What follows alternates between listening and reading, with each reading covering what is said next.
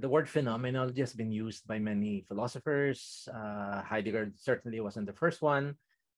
Even way back to Hegel. Hegel, one of his major works is Phenomenology of the Spirit. No?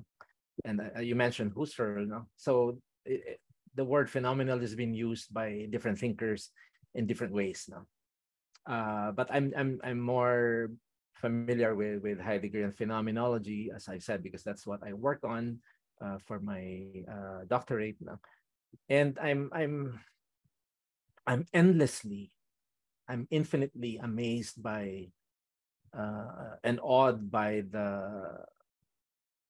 Heidegger's understanding of phenomenology and I'll try to say it the best I could in my memory, from my memory. You know, in Being and Time, he says the phenomenology is apophynestai ta phenomena. So he quotes, he uses Greek, no? And then the English translation, to let what shows itself be seen from itself, just as it shows itself from itself.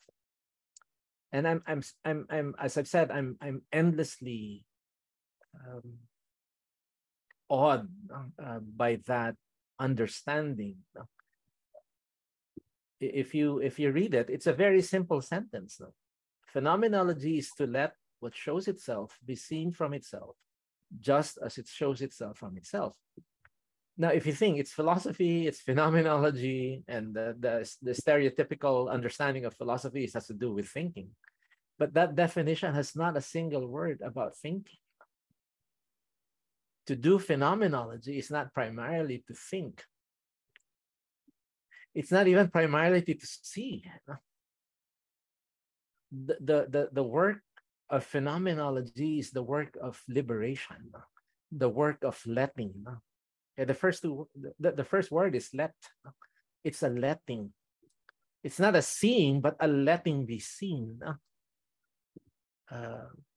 So, and this brings us to the very, very difficult philosophical question of human agency.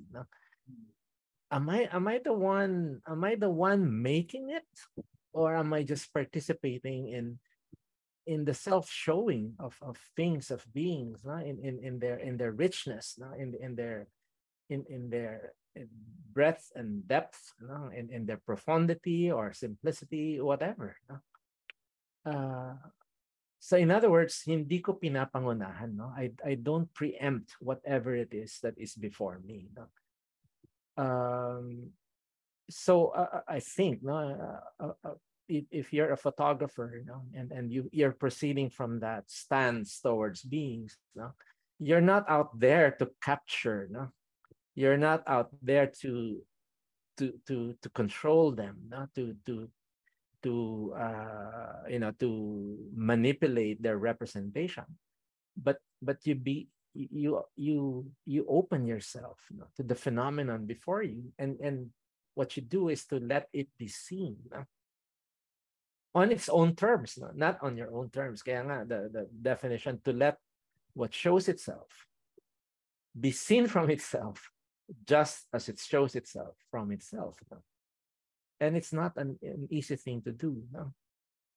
So in a way, a photographer proceeding from that stance is profoundly respectful of what it is before you, that in your act of photography or taking photographs, you are letting be seen. So you're not really